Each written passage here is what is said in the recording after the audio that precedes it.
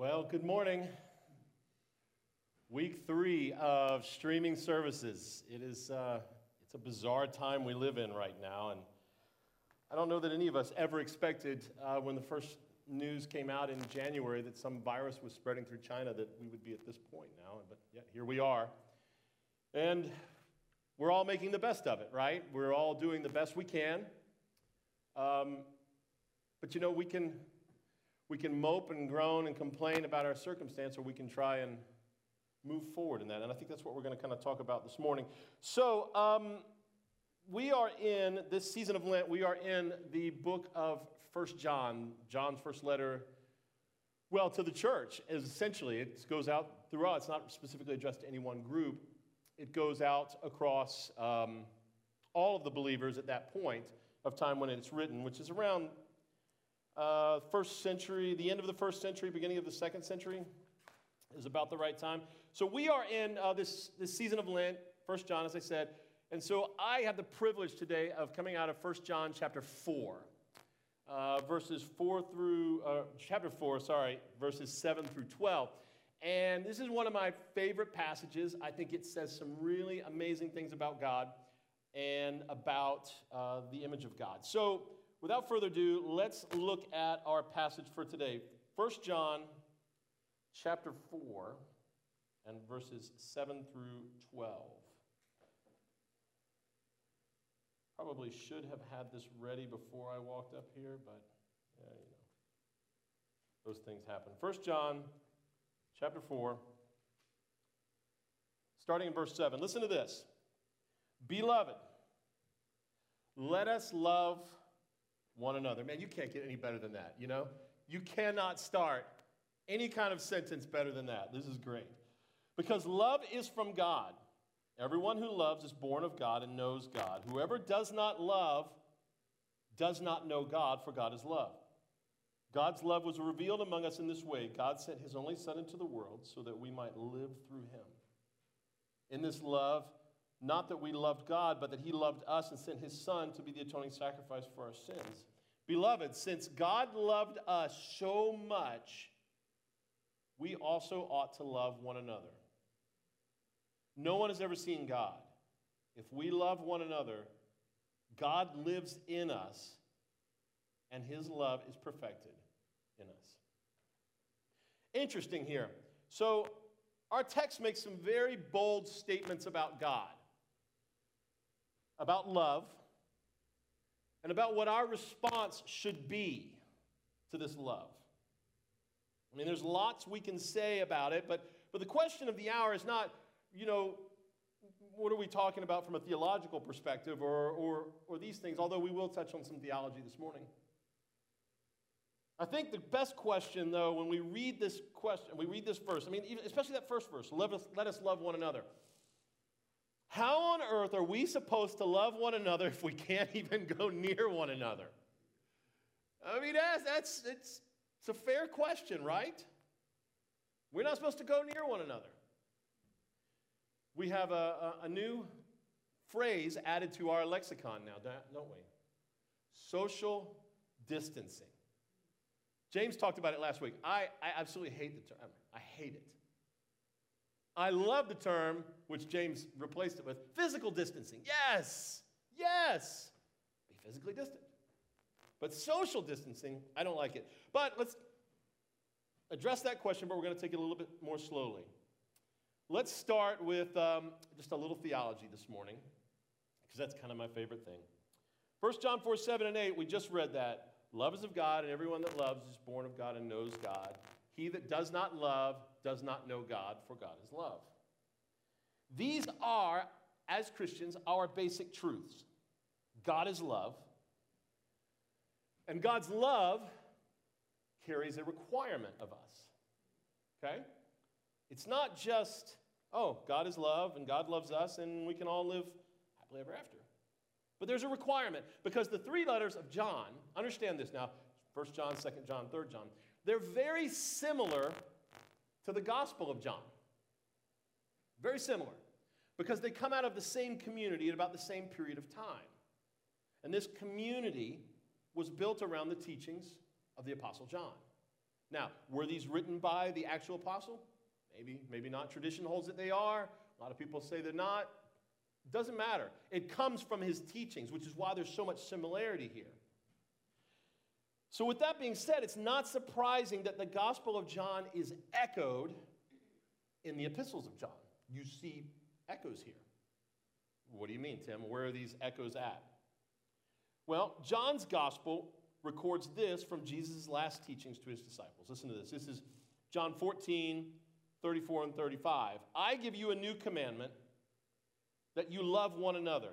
That's really familiar, isn't it? You see that in the gospel, and then here it shows up again in this first epistle. Just as I have loved you, you also should love one another. Oh my, there it is again. By this will everyone know that you are my disciples if you, wait for it, if you love one another. John 15:12, this is my commandment. Could it be? That you love one another. John 15:17, I am giving you these commands so that you may love one another. Now, let's talk about what's so amazing about this. Jesus is teaching this passage just before he's about to go into the Passion. They're getting ready to get up and walk on their way to the Garden of Gethsemane from the upper room. He knows what's coming. Judas has already been sent out. He's already been betrayed. And so this is his last chance to talk to his disciples. You know, it's that last thing. Just let me tell you one more thing. And so what does he save for this last minute? Beloved, I need to make sure that you judge one another. Beloved, I need you to make sure that you are rooting out one another's sins. All right, watch each other now. Beloved, hold each other to standards of morality or codes of conduct. Make sure that we do this. This is the last thing I'm going to get to say. So here's my command to you. Judge one another. Root out each other's sins. No. Not at all. His last opportunity to speak to his disciples before his death, he said, if there's just one thing I can leave with you, love one another. Love one another. While his final instructions are how they should relate to one another, they aren't about towing a line. Rather, he is directing them to mirror his relationship with his Father. As the Father has loved me, and I have loved you, so love one another. And this brings us back to this morning's text. God is love. What is God like? How does God respond to our hurts? God is love.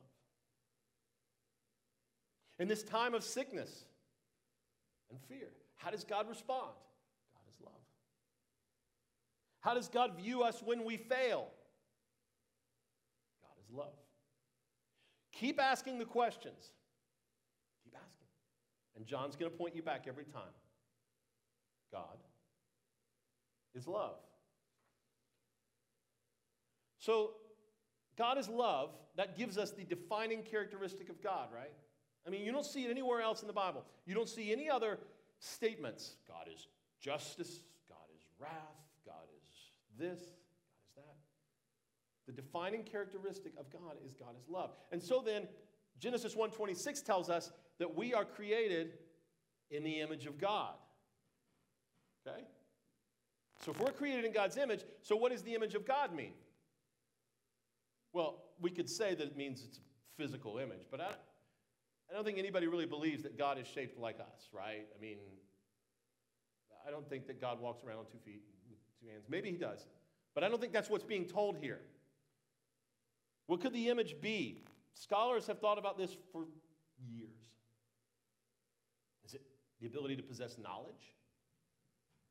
Self-awareness. Is that the image of God? A capacity for self-understanding, for ruling, even for dominance. Boy, we've not failed in our human history with those things. Yeah, maybe these are what it is, but I think John is giving us a better understanding. Everyone that loves is born of God and knows God. Here it is. When we love one another, we are quite literally demonstrating the fact that we are born of God. In essence, we are reflecting the image of God that is within us. When you love one another, you are reflecting the very nature and image of God that's inside of you. You are showing it. God is love, and everyone that loves is born of God and knows God. Now the commands of Jesus and of John begin to really hit home, don't they? If John says that everyone who loves is born of God and knows God, and Jesus tells us that everyone will know that you are my disciples if you love one another, then all we have to do is look at our actions and then look at our words. How do we act towards one another? How do we speak to one another? And we can see if they are motivated by love. We can see if how we are acting, responding, and speaking are part of the image of God. Are we loving one another, or are we scapegoating one another? So, that brings me back to the point of today. How do we love one another in the time of COVID-19? How can this be possible? Think about this. When we talk about loving one another, we talk about loving one another together. Well, it's not just empty words, right? I mean, you say you love me, but you don't do anything. Well, I guess we should be together. We should be physically present. But we can't do that right now, right? Can't. And anyone who tells you that we shouldn't be doing physical distancing is quite literally crazy. We can't do that. So then, what are you supposed to do? How do you love one another if you can't be with one another? Well, these are times that call for us to be very creative. Come up with an imagination. New ways of loving one another. Are we incapable of loving one another if we're not physically present? Are we incapable of that? Paul has a great phrase throughout his letters. It's 2 words. It says, God forbid. God forbid. No, we can love one another. And this might be the most important things that I say this morning. And I've been thinking about this all week long. There are a myriad of ways to love one another, even if we can't be physically present with one another. Think about those in our society right now who are most at risk.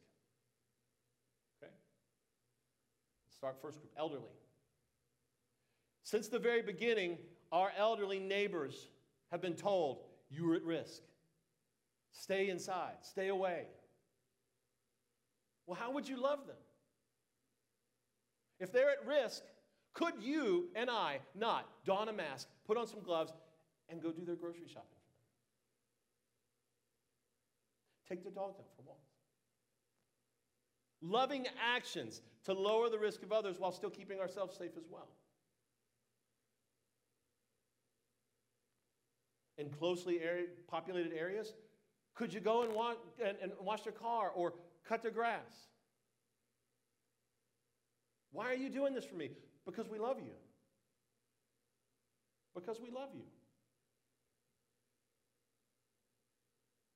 What about those we know? Because let me tell you something, friends. In the days and weeks ahead, you're going to know people who test positive for COVID-19. You're going to. The way that it's spreading, it's just an inevitability. How do we love them? What are you supposed to do when you test positive? You're supposed to quarantine. You don't leave the house. You don't go out of the house. You don't do anything. So what should you do? Once again, hey, do you need groceries? Let me go get what you need. Send me your list. I'll go. I'll bring it. I'll put it at your doorstep. I'll get in my car and I'll go and I'll let you know when I'm gone and you can come out. These are acts of love. You would do that for me? Of course I would do that for you. Why wouldn't we do something like that? What about if you got a dog? Linda mentioned this morning to me. Do you know somebody who's got that? They still have dogs that need to be walked. They have grass that needs to be cut. We can act and love one another, even in this time where we have to be physically distant. I was getting ready for this morning, and I came across a tweet. I mean, it was literally just about 10 minutes ago, and I want to read this to you because this may be one of the greatest things I've seen. This is a Pathos writer named Kenneth Tanner, and he says this: "The first Christians show us that the greater miracle is not the healing of the sick, but staying and caring for the sick and suffering even when they do not recover, staying with the dying as they die. Compassion is what overcomes the world and leads to resurrection." I mean, that's just amazing. It's brilliant. So we've got one group, we've got another group. What about people who are lonely? Maybe you're lonely. You're listening to the sermon right now and you're sitting there and you've not seen anybody lately. Did you know that you can still have lunch with people even if you're not physically present? James told me this week he had a meeting with clergy friends. They had lunch together, each person sitting at their dinner table with their lunch and a video conference. My wife's brilliant. I think my wife is one of the most intelligent people I've ever met. She hosted a virtual happy hour in our house. She set the laptop there, had a glass of wine, and on that screen were 4 or 5 other ladies, all in their places, all talking, smiling, laughing, enjoying company, saying, "Wow, this is really great." Can you imagine that? There are ways to love one another even during this time, and now is the most important time that we ever show that love. It is vital that people know they are loved. It is vital that people know they're not alone. By this will all people know you are my disciples, if you love one another. Friends, we have a responsibility to reflect the image of God that's inside of us. And I go back to what John said. Love is of God, and everyone who loves is born of God and knows God. He that does not love does not know God, for God is love. We demonstrate the very image, and we reflect the image of God by how we love one another. And I think that even in this time, there are so many ways to tell someone you are loved. Even if you're 6 feet apart or 10 miles apart, you can do it. And we need this now more than we have ever needed it. We need to dispel isolation. Be physically distant. Don't be socially distant. Love one another.